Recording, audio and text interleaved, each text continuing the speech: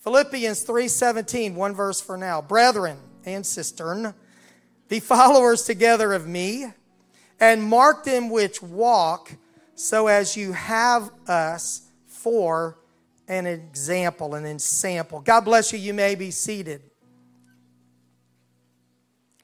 So I want to talk to you tonight, the making of a disciple, part 3, and the focus tonight is on the idea of marks of maturity, marks of maturity.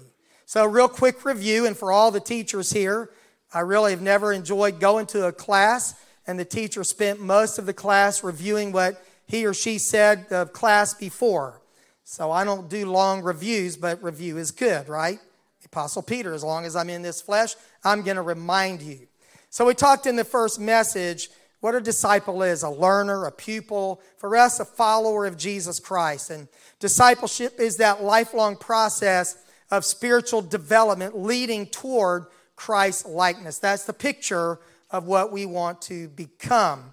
Amen? Jesus said, follow me and I will make you fishers of men. So we broke that verse down, Matthew 4:19, that we should follow Jesus Christ. And I mentioned that if you tell me who you're following, I'll tell you where you're going. And if you'll tell me who you're following, I'll tell you what you are becoming. And I may say that later in my message again tonight, where it fits. Jesus said, I will make you. So that's the process that we cannot be self-made disciples of Jesus Christ. We put forth effort, but it is only by the grace of God. Paul had this conundrum, I would say, I am what I am by the grace of God, and but I labored more abundantly than they all, yet not I, but the grace of God that was with me. He was trying to say, I did my best, but even at my best, it was God who worked with me, right? So it's a cooperative effort between our will and God's work in our lives. Jesus said, I will make you, and I will make you fishers of men. You will not follow him very far until he leads you to a lost soul. Last week, I spoke on the subject of patience with the process. That maturing as a disciple is a process. It is lifelong. If it ends before you die, you quit, you checked out of the course, you flunked it. But you stay in that class as long as you have breath. And I went through the 12 apostles of Jesus Christ, 12 ordinary men, and pointed out several characteristics that prove that they were people just like you and me.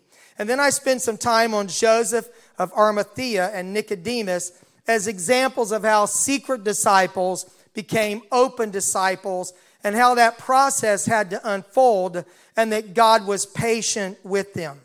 So last week I spoke on this process of becoming a disciple, a process that never ends as long as you have breath. I saw a definition of spiritual maturity that I wanted to put in my notes just for you to kind of think about, that spiritual maturity is the development of Christ-like character and behavior. So it's internal character and the behavior that character produces. You've got Jesus on the inside, working on the outside, right? We used to sing that song. Christ-like character and behavior in the Christian, that's you and me, through a renewed mind and a tested faith. I thought that was very powerful because it is a trial of our faith that works patience and works the character of Christ in us.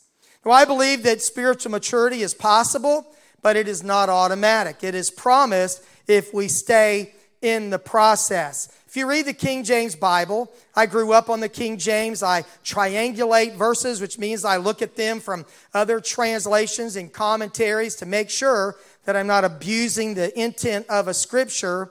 But unless there's a vast difference, I just think in King James, I quote King James, and it just works for me, and that way I can explain it rather than read the NLT and you wouldn't have to come to church, right?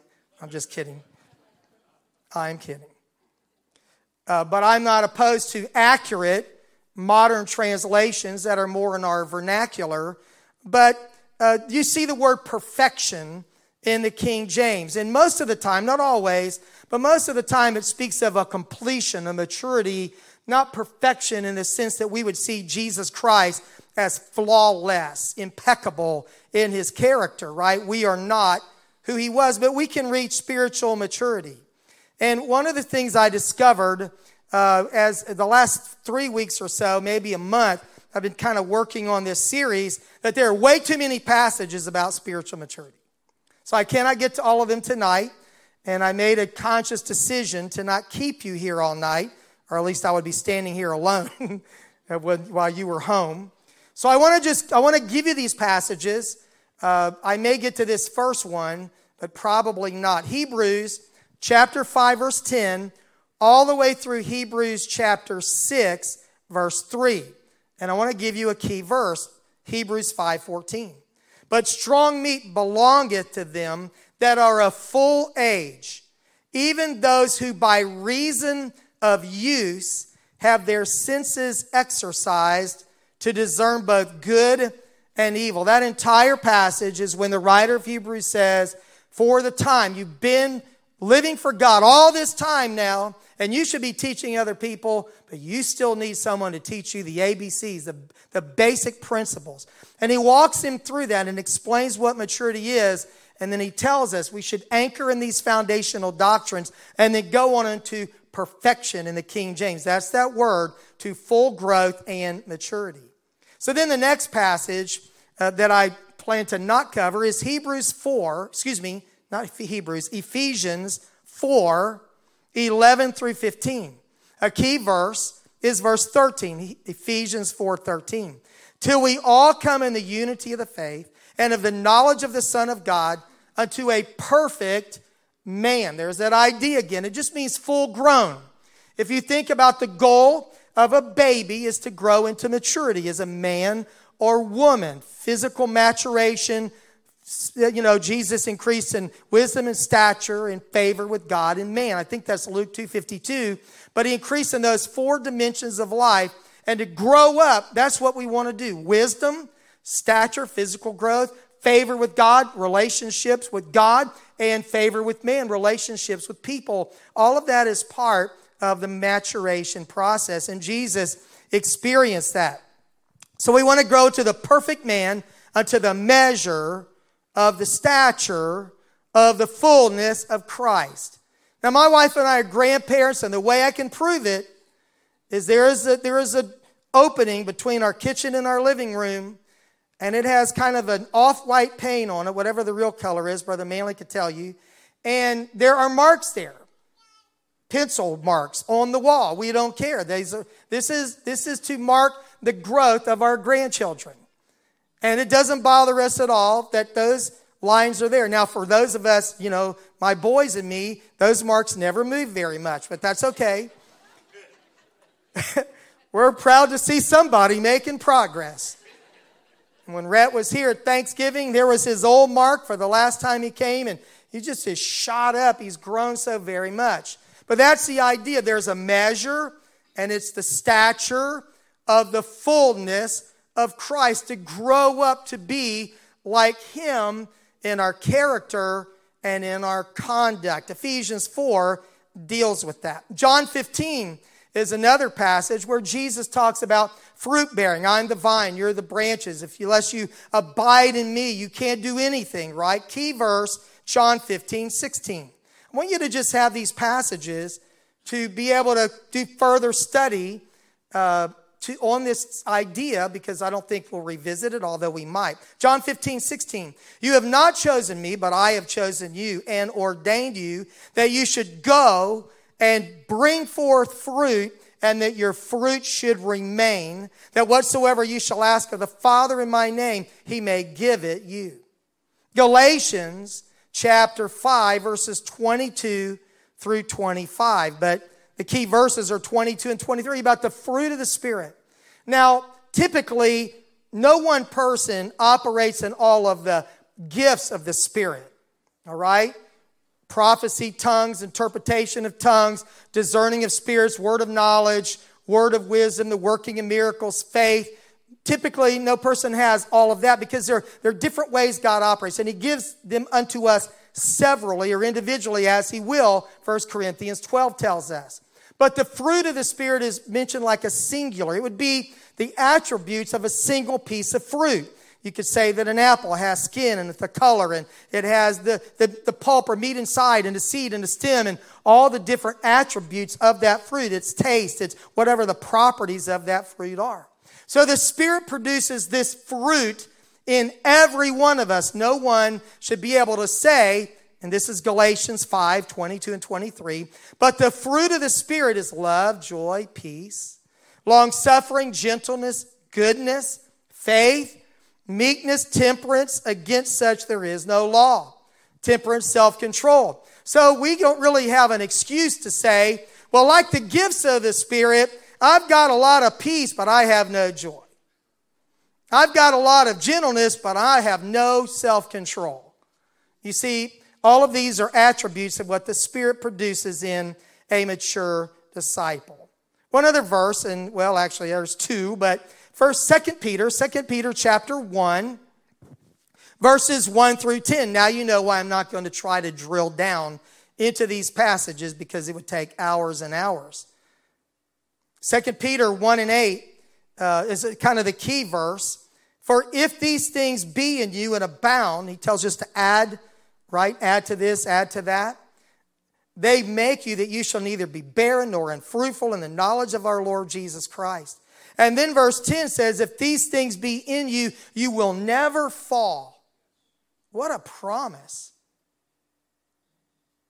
Amen. Not unconditional eternal security, but secure in your relationship with God, that I don't have to backslide. I can go from here to heaven. Amen? In Romans 15, I already read Romans 15:1.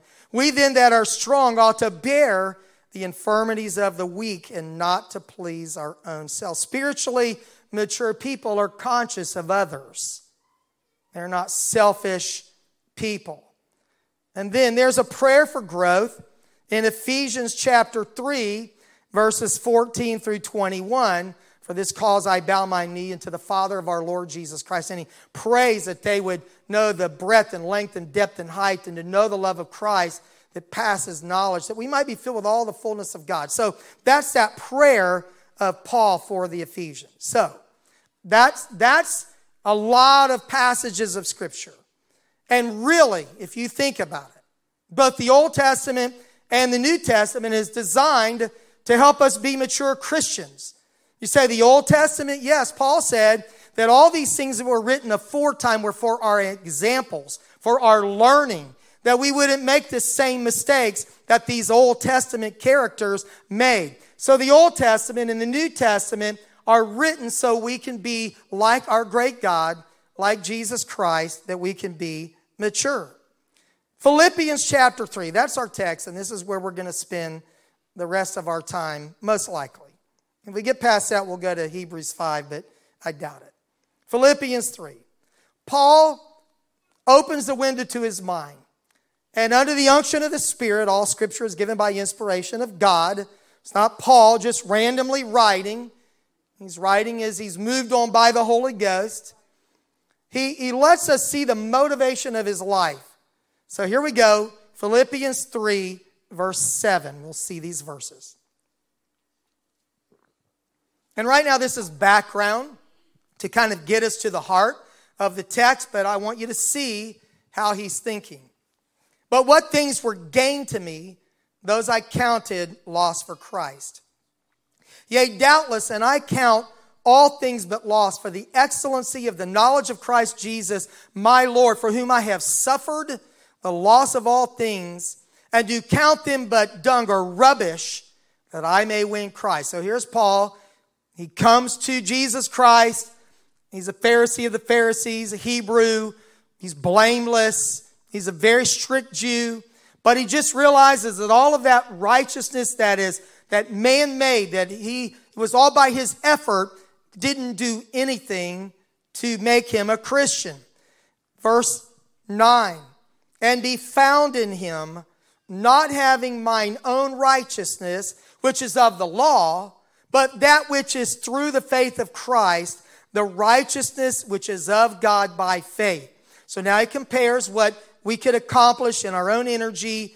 The law, the Old Testament law was perfect in concept, but the failure was the weakness of the flesh. that we could not live the law because we didn't have the ability to do that. Read Romans 7. Read the book of Galatians. You can't begin in the Spirit and be perfected in the flesh. So Paul is saying this. I had my righteousness, but now I've got the righteousness that comes to me by faith in Christ Jesus. But it is not a lower standard. It's actually a higher standard that the Spirit enables us to have. Read the Sermon on the Mount, Matthew 5, 6, 7. The New Testament, Jesus takes us to a higher level, not just the action level, but attitudes, the inward man. Jeremiah said he would write his law in our hearts. So instead of it being on fleshly tables of stone imposed on us and lived just by our own discipline, now we have the Spirit to make us disciples of Jesus Christ. Verse 10. That I may know him and the power of his resurrection and the fellowship of his sufferings, being made conformable unto his death. These extremes of power and suffering, if by any means I might attain unto the resurrection of the dead. If we really come to know Jesus Christ and be his disciples, a mark of maturity is you don't just know him in power.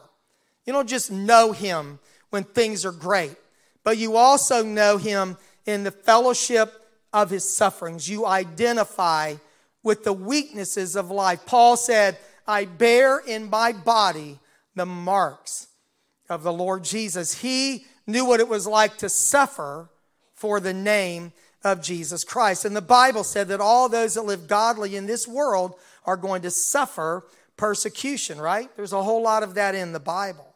Verse 12.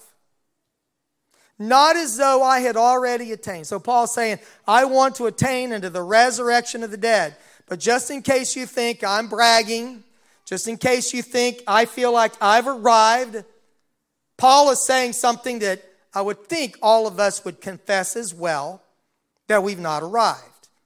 And if you have, you're at the wrong destination. Okay? You're at the wrong spot. That's a spot called self-righteousness, which is a very bad spot to be. Okay. Not as though I had already attained. Either were already perfect.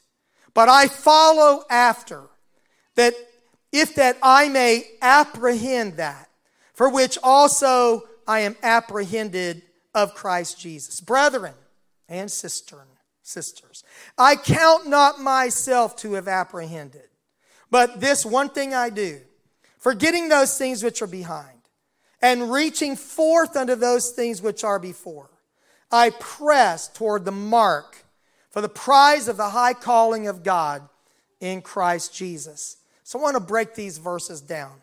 The word perfect here in the Greek is to finish, okay? So I'm not already perfect, he said. I haven't finished, but I am still striving. If you could see the end of the race where you're going to cross the finish line, Paul says, I haven't gotten there yet. And in this passage, he's using the imagery of a race.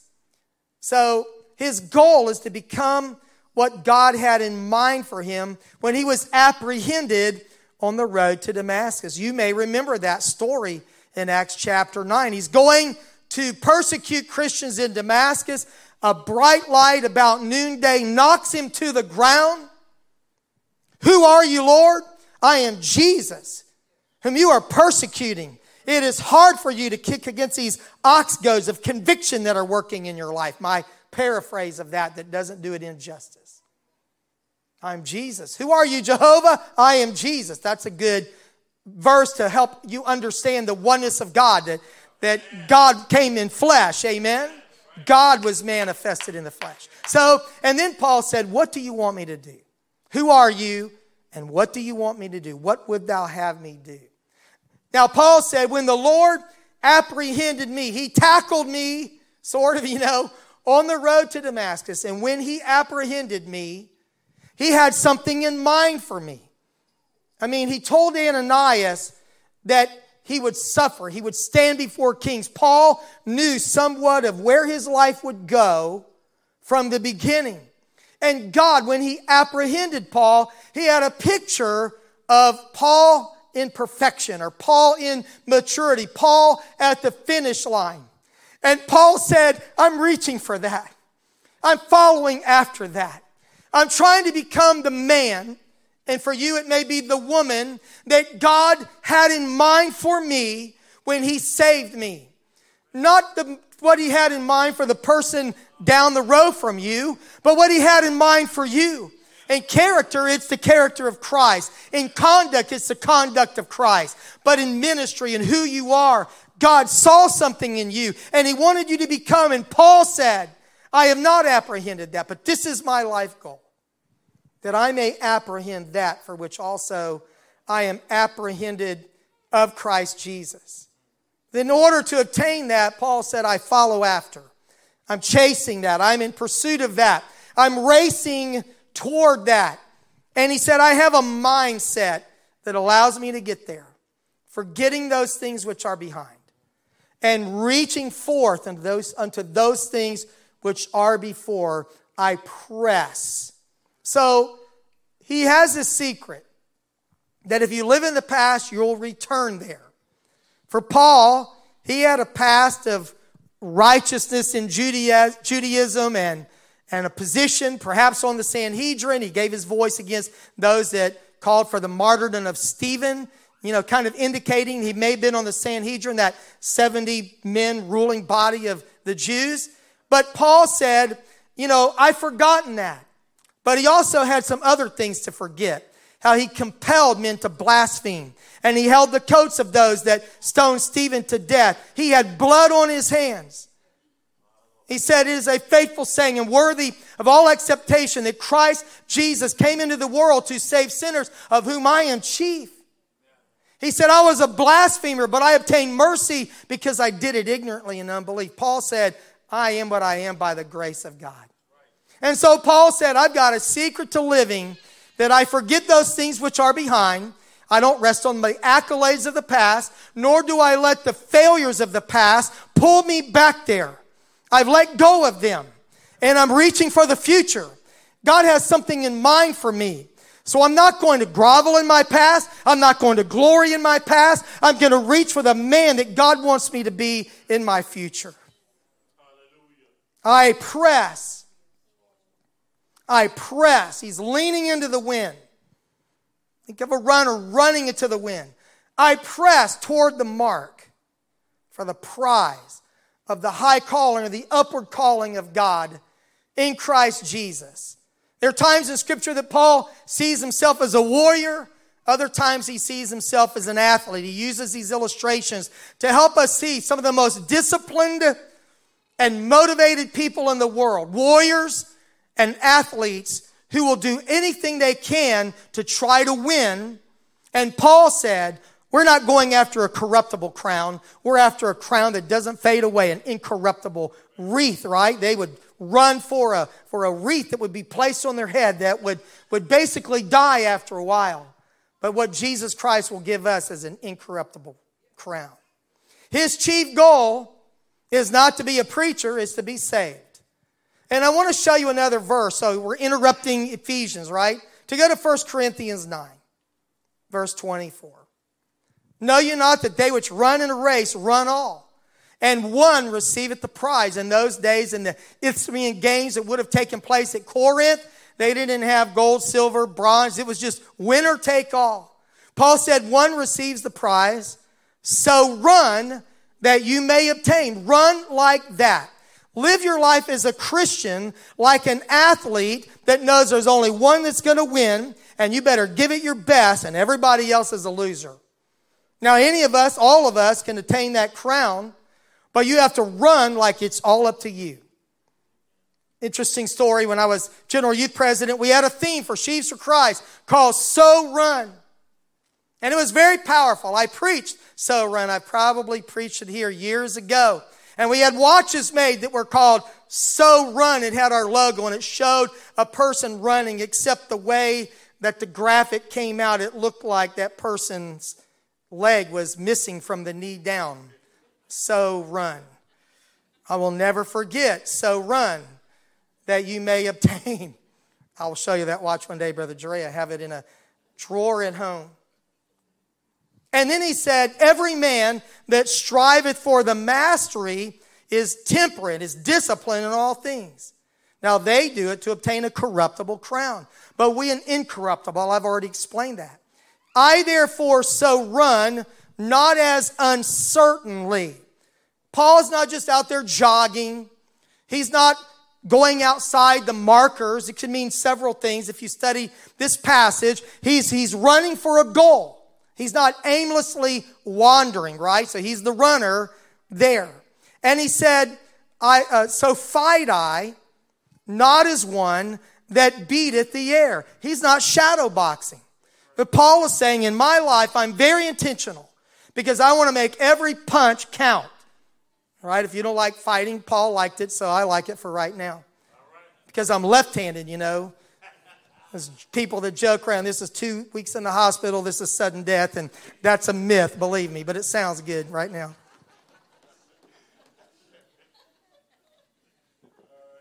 Paul said, in this fight of life, I'm not just flailing. You know people who are just flailing? They get up and they go to work and they come home, but they're just wandering, they're aimless. Even people that are Christians or followers of Jesus Christ. But Paul said, I'm not just out on a jog. I'm not just wandering aimlessly. I'm not just kind of shadow boxing for exercise. I'm in this to win.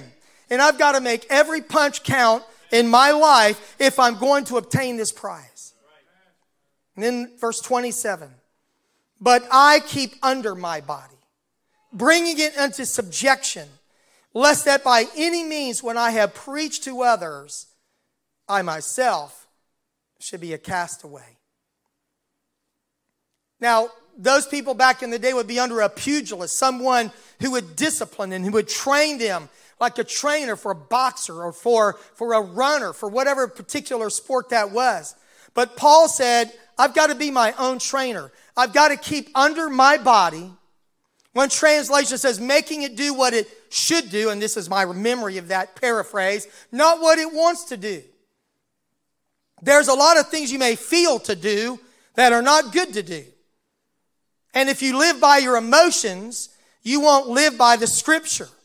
If you go by your feelings, you will be an aimless wanderer. You will be a shadow boxer. But if you live by the Word of God and bring yourself, Paul said, I keep under my body. I realize that in my flesh there dwells no good thing. I've got to discipline my body so I can win. And more than preaching good sermons or writing books in the Bible, Paul said the most important thing to me is that when I've told others how to go to heaven, that I myself am not just cast away and lost. So walking with God must always be a higher priority than working for God. And I believe you can do both. Amen. I believe you can do both.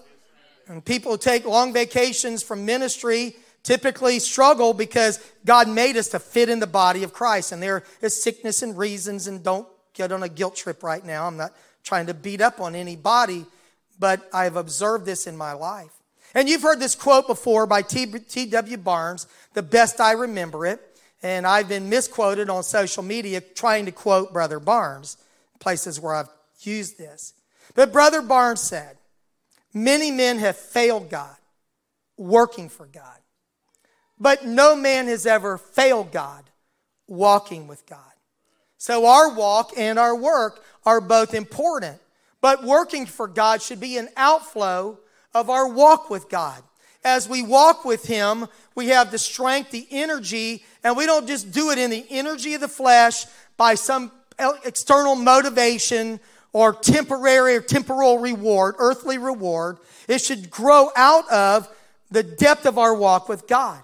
Years ago, I heard that ministry is not the performance of an hour, but it is the outflow of a life. That's what it should be. And that's how Paul felt about this. Placing maturity over ministry is a mark of maturity in itself.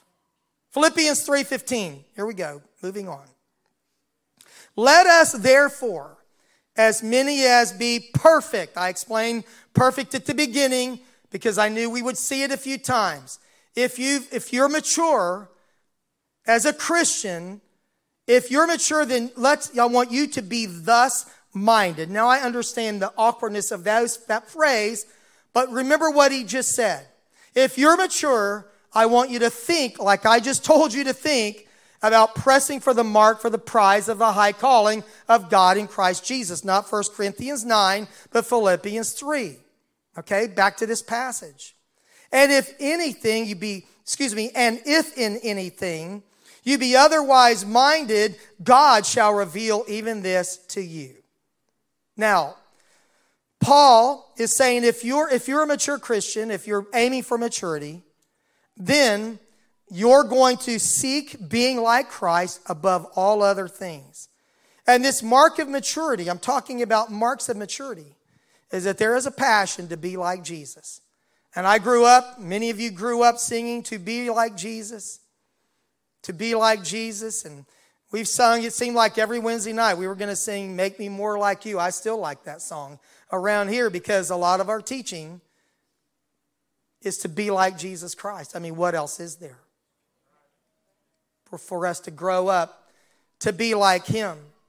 When you read back into this passage, you read about Paul's loss of all things and that knowing Jesus Christ involves the power of His resurrection and the fellowship of His suffering. His pursuit of the heavenly goal is His highest priority in life. And he said, if you're thinking differently than that, well, I know God will reveal it unto you. If you're a slow learner, God will catch you. He'll get you up to speed. That's kind of what Paul is saying here. I'm telling you how to think, and if you don't think like this, God's going to help you because you need it, right? Maturity is not believing that you're a finished product. It is a pursuit of that finished product. And Paul would assert that a mark of maturity is reaching for the future, not living in the past. That's how Paul sees this spiritual maturity. If you have any other goal in your life or mindset, God needs to try to help you come along. So then he says in verse 16, and I'm sorry, this says no media, and that is my fault to our media team. I'm on verse 16. Nevertheless, whereunto we have already attained, let us walk by the same rule. Let us mind the same thing. Thank you very much back there. The New Living Translation says, but we must hold on to the progress we've already made. Now, I want to take a moment here because you know people who gain ground and then lose ground? Gain ground, lose ground. I think Chuck Swindoll wrote the book years ago, 3 steps forward, 2 steps back. There's some people it's 1 step forward, 3 steps back. They gain a little ground and they lose a lot of ground. But what Paul is saying here is wherever you are in this race, don't go back. Live on the level of your knowledge. And whatever you have attained in your walk with God, don't revert back to what you used to be. Hold that ground. Tie a knot in that rope you're climbing.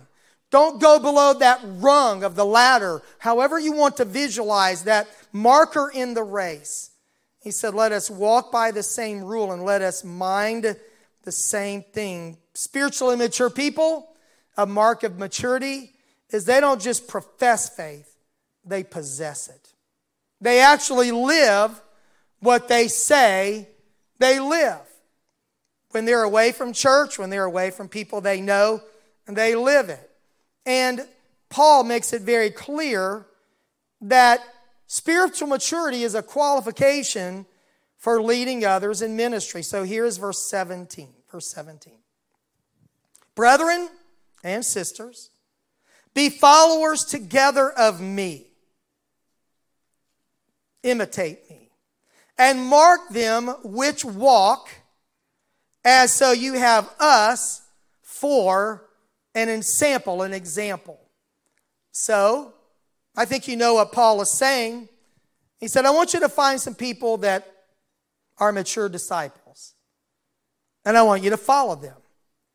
And he said, I want you to follow me. Now, that's a bold statement to say, follow me, right? And the word in the Greek is imitate. 2 other places in 1 Corinthians, Paul uses this idea of followers of me. So I just want to read them. You'll see them on the screens. 1 Corinthians 4:14. I write not these things to shame you, but as beloved sons, I warn you. For though you have 10,000 instructors in Christ, that have you not many fathers. For in Christ Jesus I have begotten you through the gospel. Wherefore I beseech you, be followers of me. Paul says to these Corinthians, I wasn't just a guest speaker, just passing through. I wasn't somebody you saw on TV or on the internet or listened to on the radio. I wasn't just somebody that you casually met, that preached a masterpiece sermon that really moved you. Paul said, I came to your city. I worked by day and I preached by night. I spent 18 months there, and through the gospel of Jesus Christ, I fathered you in the gospel. Through the gospel, I have begotten you. I have a relationship with you. I'm more to you than just somebody that's telling you what to do. I've lived with you. And he said, so you can follow me. You can trust me to follow me. But Paul's not there now. So he says, I need you to look around, and I need you to find some people that are trustworthy, that are mature. This is part of this passage. The marks of maturity. I want you to find some people. And I want you to mark them in your mind that they're safe to follow. Amen. I've begotten you in the gospel. And this is where I want to remind you that if you tell me who you're following, I'll tell you where you're going. And if you tell me who you're following, I will tell you what you're becoming. I made a note here because I study and then I review. And so at 5:44 p.m., I looked at my phone. I felt like an anointing of the Holy Ghost right at this point in my notes that came over me. And I added this in my notes. Be careful whose voice you allow in your life.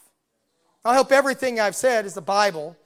You know, when people say, if you don't remember anything else I've said, remember this. I thought you could have saved us a lot of time and just told us that one thing and let us go home. Get to bed early.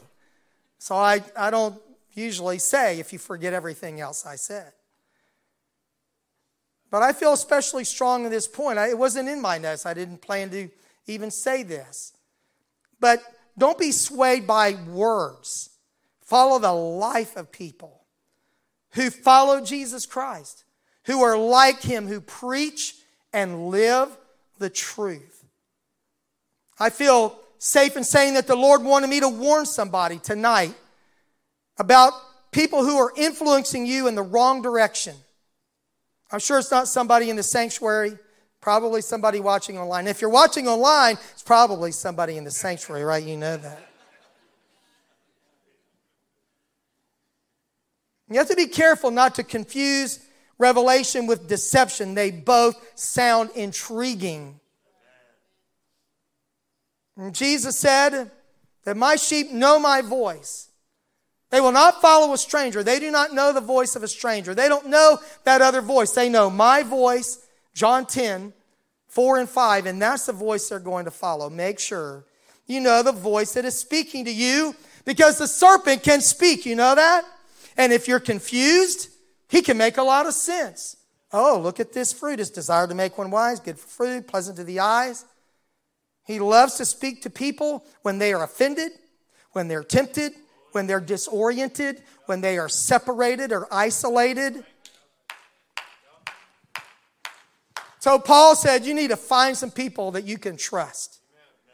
And you need to imitate their life. Now I know ultimately those people, Paul would say, this is my next verse from 1 Corinthians 11:1. Be ye followers of me, even as I also am of Christ. Don't follow me if I quit following Jesus. If I quit following Christ, you go find someone who's following him to be like him. But let me just throw this out there too that just came to my mind. If you can't follow anybody, that's a problem too. You say, well, it's just me and God. We got this direct connect, and I understand. I believe you can pray, and I get that, right? But if you can't find anybody that you trust and can follow, that's a dangerous place to be. So anyway, that was for free. You don't have to pay for that. So mature disciples are not afraid to invite others to follow them. Follow you where you go. Follow what you watch, what you read, what you listen to.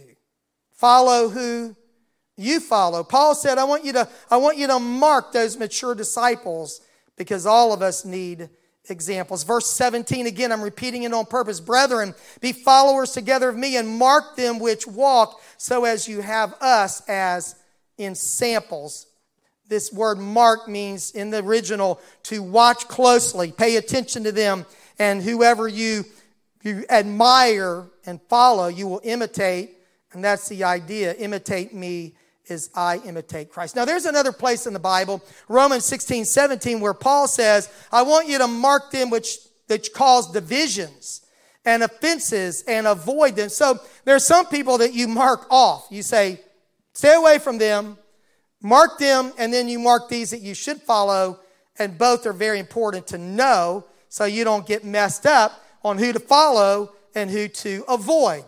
Now, I want to make a side note here. I grew up hearing an expression that said, that familiarity breeds contempt. And I never liked that phrase. It's not in the Bible. I looked at today just to see who said it, and it's not important. But if you're contemptible, familiarity will breed contempt. But if you're a Christian, familiarity ought to breed or cause someone to be like Jesus. He wasn't afraid to get up close and personal with his disciples. He was not aloof. He was with them. He lived and walked with them, and they saw him in all kinds of scenarios of life. And if you were here on Sunday in the second service, I talked about the proximity of parents to their children and the contagious faith that they need to have. So let's be Christians, amen? Now, I'm going to wrap this up, verses 18 and 19. Paul said, for many walk. He's talking about walking and walking with God and becoming like Jesus Christ. Now he's going to give us the other side of this. For many walk, of whom I have told you often, and now tell you even weeping, that they are enemies of the cross of Christ. To be a disciple of Jesus, you have to take up your cross and follow him. Selflessness, self-denial, the essence of discipleship, right? And I believe that the cross in the life of a believer is the test of complete obedience to the will of God. It is being willing to do whatever he asks of you without hesitation. There's no. You don't say no, Lord. They don't go together, right? You say yes, Lord. And anyway, Paul says, whose end is destruction, whose God is their belly, and whose glory is in their shame, who mind earthly things. See, Paul said, there's some people you really need to watch out for. And here's who they are. They live in a way that makes themselves an enemy of self-denial, of holiness, of Christ-likeness. He said, I've warned you about them many times. He said, he must have told them when he was there, watch out, watch out, watch out. He said, I've told you often before about these people. Their lives undermine the purpose of the cross. And so he says to them about these people that they are enemies of the cross, that their end is destruction. They serve their own appetites. Everything they do is about me. Whatever makes them happy. Their God is their belly. Their glory is in their shame. They're proud of things that they do that are ungodly. And many people say that, well, I'm free in Christ. I can do this. The blood has covered it all. And their God is their belly. Their glory is in their shame. And then they mind earthly things. And we have to take care of earthly things. Anybody ever get a flat tire? Have an appliance break down in your house? You have to go to work, have to, take care of stuff. Those are earthly things. But Paul said there's this preoccupation with success, with life. They're entangled by the affairs of this life. The deceitfulness of riches choked them out. Jesus spoke about that in Matthew 13 and parables of the kingdom. It's possible for life to just choke out the life of God. Amen? So let me give a summary. If you don't mind, stand, please. In light of this passage where Paul talks about forgetting the past and reaching for the future and pressing toward the mark and walking and finding people. Just want to ask you a few questions. What really motivates you most? What most motivates you? And what is the prize that you are pursuing? And we're talking about marks of maturity tonight just from this passage, and I gave you other passages for self-study, or maybe we'll talk about it in the future. But if someone follows you, where will they go? And if someone follows you, if someone imitates me, if someone imitates you, what will they become?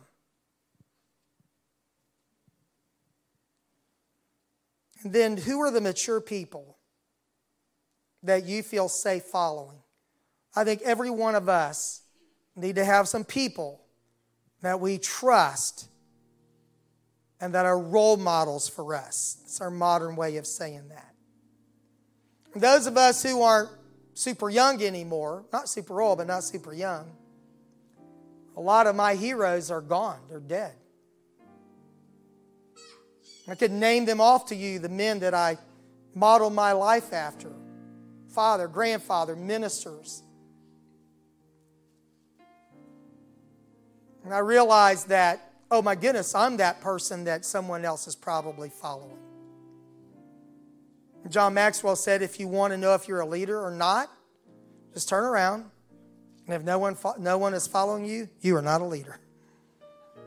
But if someone's following you, even one person, you're leading someone. So we need people that we can look to. They can be peers, but they're mature Christians that we can model our lives after. And then in the light of all of this, what can you do to be more spiritually mature, to be more like Jesus Christ? From this passage and these other passages, what's your homework? You got any homework from the Word of God tonight? I think, if we're honest, we all do.